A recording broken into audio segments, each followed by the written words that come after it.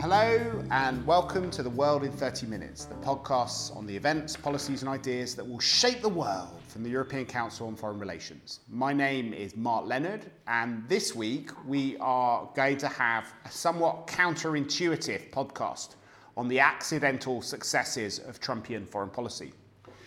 Donald Trump is, I think without any doubt, my least favourite president ever to be elected democratically in any country in the world. He stands for almost everything that I abhor, with his nativism, his illiberalism, his attacks on the weak, his policies designed to help the strong and those who don't need it. And much of his foreign policy ideology is equally abhorrent to me. But at the same time, rather than producing another podcast on everything that Donald Trump is getting wrong and the dangers to the world, what I've been struck by in the weeks and months that have gone through is that almost accidentally there have been some successes, or I don't know what the opposite of collateral damage is, but collateral dividends in Trump's foreign policy. And to explore whether this is right or wrong, I am going to call on some of my colleagues at ECFR. What we want to do is to look at three main kind of channels. One is the future of Europe and Europe's capacity on defense policy, where presidents for a long time have been calling on Europeans to spend more on defense. Europeans have been talking about coming together in these areas, but it's been very, very difficult to move forward. And there does seem to have been some progress on this, partly as a result of Donald Trump's election, because Europeans don't feel that they can count on the US as much as they could in the past. The second theatre is to do with Russia, where Kadri Leak, who is a senior policy fellow from our wider Europe programme, will, I think, explore whether the combination of Trump's softness and Congress's hardness has maybe been positive on some of the aspects of the West's relationship with Russia. And François Godement, who runs our Asia and China program, is also going to look at whether Donald Trump has actually had some success in Asia, particularly in relations with China, because of his unpredictability and the tough language and soft language that he's used towards Xi Jinping and other leaders there.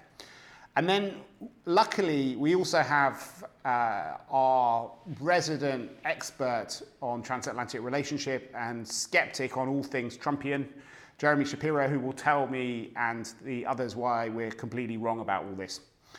Given that Donald Trump is currently going across Asia, meeting with all the leaders there, why don't we start with that? And François, do you want to tell us how you think Donald Trump has been more successful than Barack Obama and other presidents in dealing with China?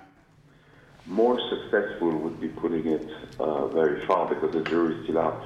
Let me first say that we should not apologize for trying to look at what benefits would come from any presidency in the U.S. We should not be blinded by what we think of Donald Trump as a person. And by the way, if one is looking at democratically elected leader, I think Adolf Hitler and a few others still top my list. We are in a situation, I get interviews about Asia, for example, about North Korea, where we have Mr. Kim Jong-un in North Korea, and most of the interviewers really ask me first whether Trump is mad. They don't consider the question that Kim Jong-un and North Korean leaders might have a problem anymore. So there is a kind of perspective within democracies which is very striking, and we have to abstract ourselves from this to look at the issue. Let's take a look at Asia. One of the main issues of Barack Obama in dealing with Asia, and probably also with Russia, by the way, was that he had become utterly predictable. He was for engagement. He was very reluctant to call off the engagement. He, in general, when there was a conflict looming, tried to replace any kind of potential conflict with sanctions, with a kind of magical belief into the power of sanctions. He tended to put off problems into the future when we could not solve them, which is, of course, a pragmatic political attitude in some ways, and he's not the first to do it. But this is how we got, for example, North Korea the nuclear power as we have it today. So to understand why Donald Trump could conceivably pull off some results in dealing in Asia, particularly with China and also with North Korea, you have to look at the kind of slide that was going on previously. And I admit it's politicking. It's blaming the predecessors and saying he can't do worse. Now let's look at it in a different perspective. There are some clear issues that have been raised by people around Trump in the administration, and these issues were lying around, and even people within the Democrat camp were taking them up. The issue of trade, for example, the issue of unfair trade, the issue of Chinese policies designed to lift technologies from the US, all of this has been around. We have had in Washington, D.C., a fight between people whom I would call out from the boondocks and who were calling some of these obvious problems but didn't necessarily have the proper credentials. Peter Navarro, one of Trump's advisors, who's been much maligned, by the way, by all the sophisticated people in Washington think tanks, is one. Nonetheless, the gist of the thesis that he was putting forward was basically true. He may not have had all the solutions, but he did diagnose some of the problems. Death by China. And about China, of course. And on the other hand, we have a lot of people who have literally predicated everything on the financial benefits and on further financial engagement with China, which in the next stage would bring benefits. These are two very different quotes. I'm not saying, by the way, that I know where Donald Trump is going to stand. He's very ambiguous. He's shifting from one position to another, so I cannot make a prediction. But the fact that the debate exists is something that's fundamentally right, and it's not limited to the US. There is a shift, a realist shift going on in Japan, of course, even in Korea, in Europe, on more on economic issues than on strategic issues, because Europe is not a very strategic animal. But it is something we have to concern ourselves with.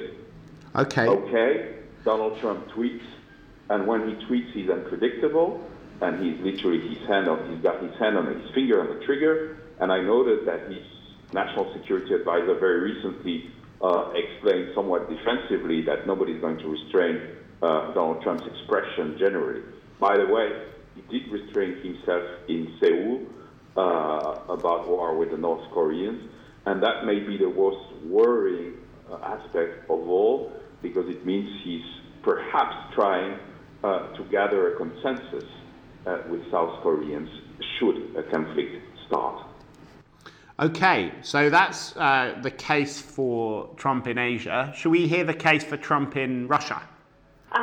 Thank you, Mark. Yes, I have also noticed that completely accidentally, certainly not by design, but Trump seems to be handling Russia in ways that have its benefits, not least for Europe. Because what Russia was expecting from the United States a year ago, a little bit more than a year ago, before the elections, they expected Hillary Clinton to win, and they expected to have a tough ideological standoff with her. Maybe even a hot war, maybe starting somewhere in Syria and then spilling over. And now that confrontational concept of relationship, for which Russia really used to view all its actions in the rest of the world, that has now been shattered. The world has become a lot more complicated for Russia, and they need to rethink many of their former certainties. And definitely one of the certainties was that should Donald Trump win, he will adopt a worldview that is a lot closer to Russia's, the realist take on the world. And that has not happened. Trump's take on the world is fairly ad hoc and mercantile, and that makes Russia very cautious, because Russia is actually fairly legalistic and ideological country, and they find it hard to operate in such a world. The world has become much more complicated for Russia, and I think that is not a bad thing. When it comes to Ukraine, Trump has not offered Russia a way out of Donbass in Russia's terms, and he even has not become Moscow's prime interlocutor on the issue, as Moscow hoped. So now, reluctantly, Moscow is looking again at Europe and the way out of Donbass that could be achieved through Normandy format and accepting some of Europe's conditions. I do see that Russia is shifting its terms for the settlement. They are not yet such as we would like, but they are not the terms that Moscow has been insisting on for a long time. And furthermore, one thing that is very little noticed in the West, but I think that matters, is how the domestic debate in Russia has shifted. There is no more rallying to the flag. The Crimea effect, so-called, was fading slowly away anyway, but Trump's presidency has dramatically escalated it. Russians will not believe that Trump is out to get Russia the way they would have believed that of some other American presidents. And that means that now it's again legitimate to say in Moscow that we need to improve relations with the West, with Europe, and for that we need to do things as well. And as in many authoritarian systems, Russia has a strange accountability built into the system. It's not a straightforward, not Western-style accountability, but the Kremlin is sensitive to the mood in the society. And right now, the court sociologists are telling the Kremlin that mobilization of a population around a foreign policy crisis is not promising at this stage. So the Kremlin is looking for different ways of mobilizing the population and legitimizing itself. So there has been a movement. Okay, so the third area which I talked about before is what's happening within Europe. For many, many years at ECFR, we've been talking about Europeans needing to take responsibility for the world, to think for themselves. And Jeremy Shapiro, in fact, who I'm going to bring in shortly, was the co-author of a pretty important and I think visionary report almost a decade ago, 7 years ago, called Towards a Post-American Europe, a Power Audit of EU-US Relations, where he argued that the transatlantic relationship was infantilizing Europeans. Every single president, at least since Clinton, has called on Europeans to spend more on defence, and yet, year after year, European defence spending seems to be going down. But now that trend seems to be reversing. Apparently in 2016, there was a tiny uptick in European defence spending. Europe went from, the European countries went from spending 1.44% on defence to 1.47%. But some countries have pledged to have quite big increases. Romania, Lithuania, Latvia, Denmark's pledged to put its defence spending up by 20%. And the big prize in all this is Germany, which has pledged, at least the German Chancellor has pledged to move towards meeting the 2% target. And even more important than that, I think, is a change in mindset. Angela Merkel famously said in a crowded and sweaty beer tent in the spring that the time when Europeans could depend on others was coming to an end, and that Europeans now need to take control of their own destiny. So one of the kind of striking things about Donald Trump's language on NATO, which has been, like everything else in his foreign policy, very inconsistent, is that it has created a real debate about what Europeans need to do to take care of themselves in the event that American security guarantees can't be relied upon. And that's also leading to Europeans having to also take responsibility in other areas. And the debate about how to save the Iran nuclear deal, how to save the Paris climate deal, and how to save the global trading system in European capitals have been kind of rare examples of Europeans thinking and acting in a more strategic way. So that would be the third area where maybe by design, maybe by luck, there might be some positive side effects to Trump's election in the White House. Jeremy, do you agree with the analysis about these three different theatres? No, I don't agree with anything, as is my want.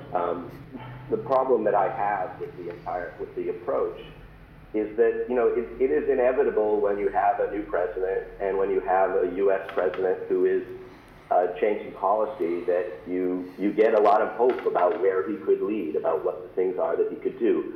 the nature of American power is that it is so large that whenever it does anything, there are winners and losers, and there will always be winners. And so, if the Trump administration happens to sort of trip over its own shoelaces and fall on your worst enemy, you could decide that that's a good thing for the world, I suppose. But in fact, what we've seen is someone who's very dangerous at the helm of American foreign policy, and what is often being talked about as unpredictability is in fact incoherence.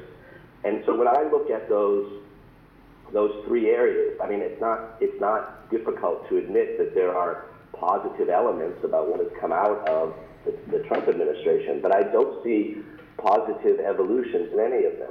First of all, I think we can say that in fact, not that much has happened in any of these realms.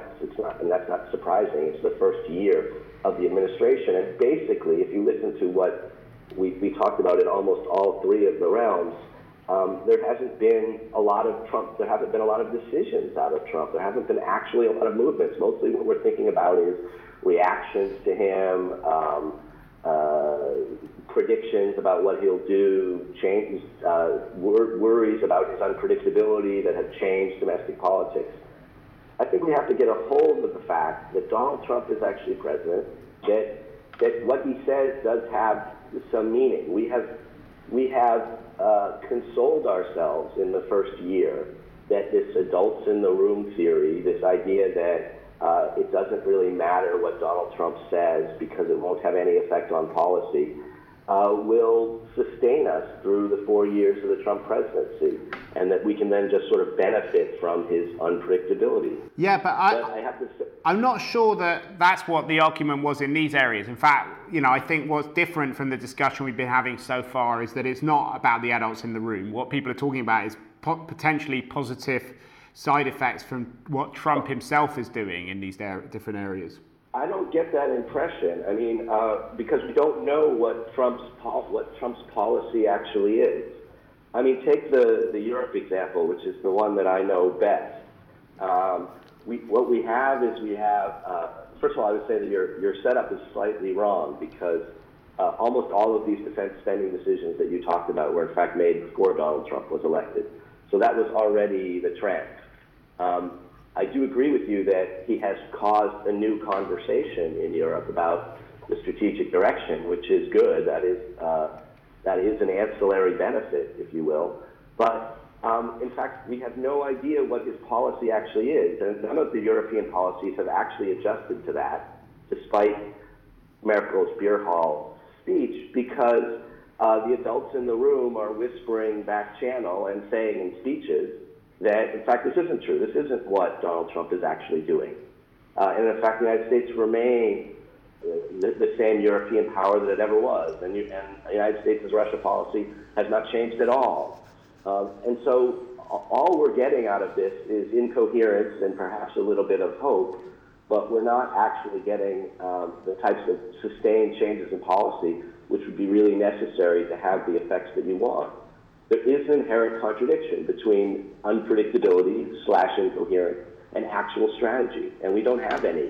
And I would say that without actual strategy, you can't really have any sort of sustained positive impact.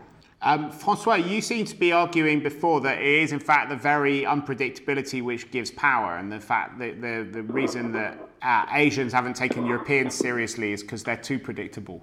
Well, unpredictability is not going to get anywhere in 4 years. I mean, you have got to get out of that at some point. There are urgent decisions to be made. Some are on North Korea, others are on trade, if I say, in Asia.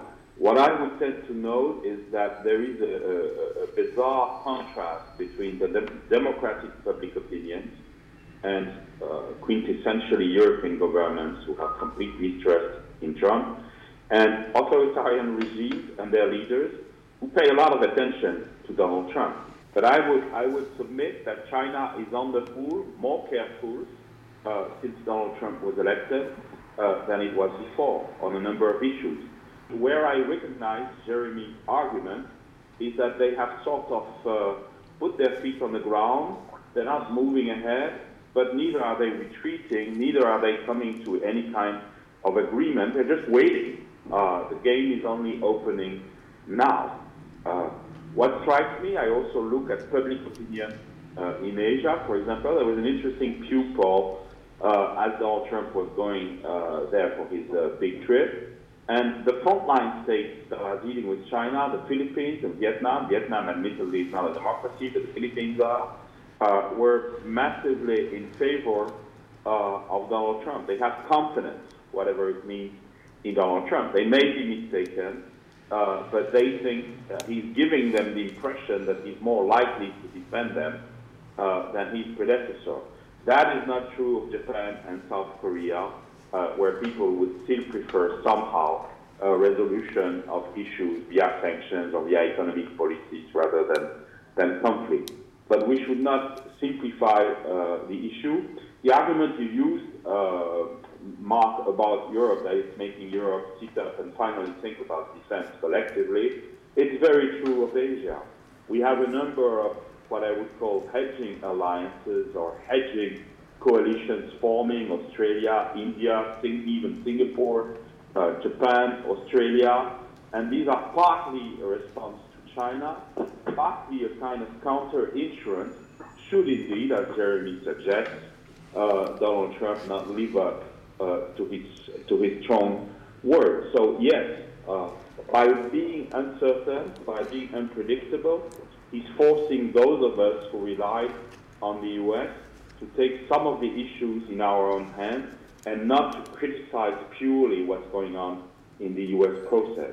There is some realism there. So I'm not sure that's what Donald Trump is looking for, by the way. But one thing he's absolutely persuaded of is that he's defending the American interest. He's not defending our interest. So it's great time for the arms industry. But Kadri, what do you think about what Jeremy was saying? Well, I'm happy to agree with Jeremy on the question that Trump has no strategy and maybe not even policy on Russia, and the U.S. policy so far has been handled by the so-called adults in the room. But what I'm saying is exactly that Russia is reacting to what it sees in America, and it's reacting to what's happening, not to the strategy that is not that. And I think that is having some effects, because earlier, if Russia imagined itself in a tough ideological confrontation with the West, its policy was quite clear: destabilize the West, disrupt, and use military escalation to gain advantages, like it did in Ukraine and in Syria. And now all these tools do not seem to work that well anymore. So there is a meaningful rethink and debate in Moscow, and that in itself is very interesting to someone like me. I unfortunately all know too little about certain interesting aspects of that debate. For example, is Russia now reconsidering its so-called meddling activities in Western countries' domestic affairs? Because if they look at what's happened in the United States, Russia's interference in United States elections, that is probably a lot smaller than usually talked, but it did exist nonetheless. I think the hacking of Democratic Convention was very real and probably done by Russia. Actually, Putin told us as much when he referred to patriotic hackers. So is Putin now having a serious conversation with those patriotic hackers? Is there some rethink of such activities as policy tools? Because effectively what Russia has ended up now is complete paralysis on U.S. direction. They cannot get done anything. If they are trying to be friendly, that's used against Trump and Russia. If they are trying to be hostile, that's also used against Trump and Russia. So that clearly was not very successful policy. Okay, so where does that lead us, Jeremy, in terms of what Europeans should be doing and what lessons we should take from all of this? Well, look, I mean, if I could sum up listening to what Kadri and Francois just said, it seems to me that we have found some ancillary benefits in what some people call Trump's unpredictability. I call his incoherence. But most of that benefit is to us analysts, because the debate becomes more interesting. which is great, and we're going to write much better papers as a result of it, but not actually that much has happened. So if we look into the future, a couple of things, there's only a couple of options, right? Either Trump's unpredictability/incoherence will continue, and that will mean that the other states will realize that it's not just that he's unpredictable, it's that he's incoherent, and that in fact they can't expect and shouldn't worry about an American strategy of any kind. And I would argue that that's not a good thing in almost any region of the world. The second thing that can happen is that he can become less incoherent. He can do that in one of two ways. Either the adults in the room will take over, in which case we'll have a traditional American policy, in which case none of the analysis that we've gone through will really pertain.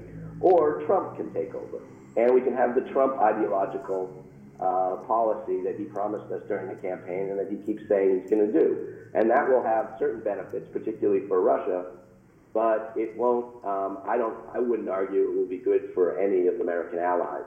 So none of those outcomes, it seems to me, really give us the sense that Trump's unpredictability and accidental genius is going to benefit the world over the course of 4 or 8 or 16 years.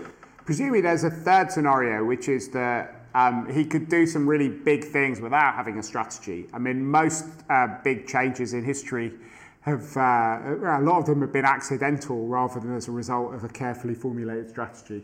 He can do big things, of course. I don't think he can do things which will make the world better off without having a sense of where he wants to go. I know that we have this sort of view of history that, without World War II, we wouldn't have the liberal order. And so maybe World War II was a good idea. I don't happen to believe that. I mean, it was a nasty, unpleasant war which killed 60 million people, and I don't think it was worth it in order to create the liberal order. And, I think that if Trump does something really big and really stupid, possibly the world will survive, possibly the world will even be better off. But frankly, I'd rather not run the experiment. I think we probably all agree with that.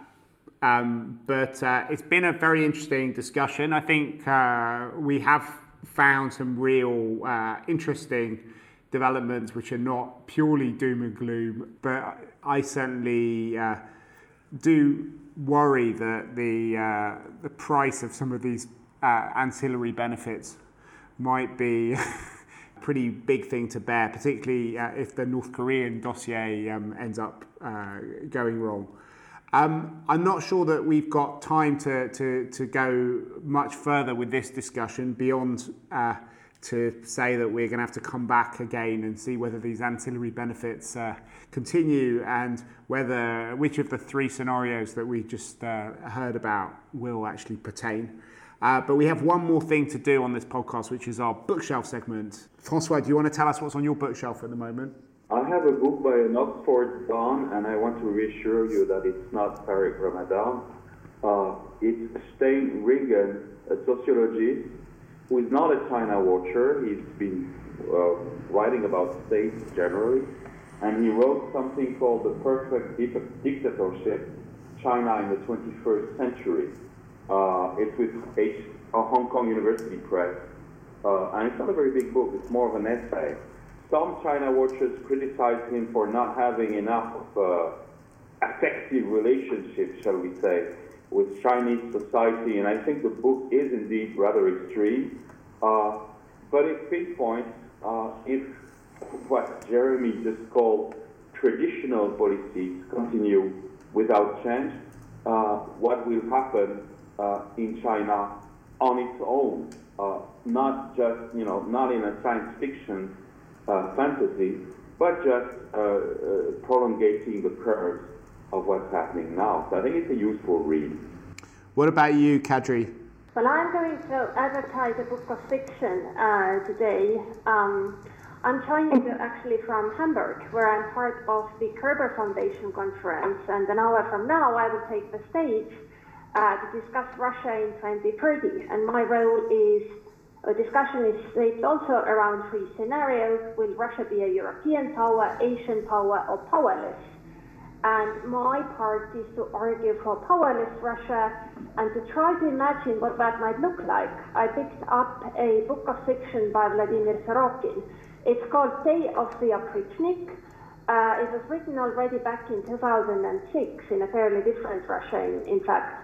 But it depicts in a grotesque manner a Russia that is self-insulated from the West, also but less so from the East, semi-feudal, still struggling with internal enemies, populist, religious, having condemned both its red parts and its white experiment with capitalism and democracy.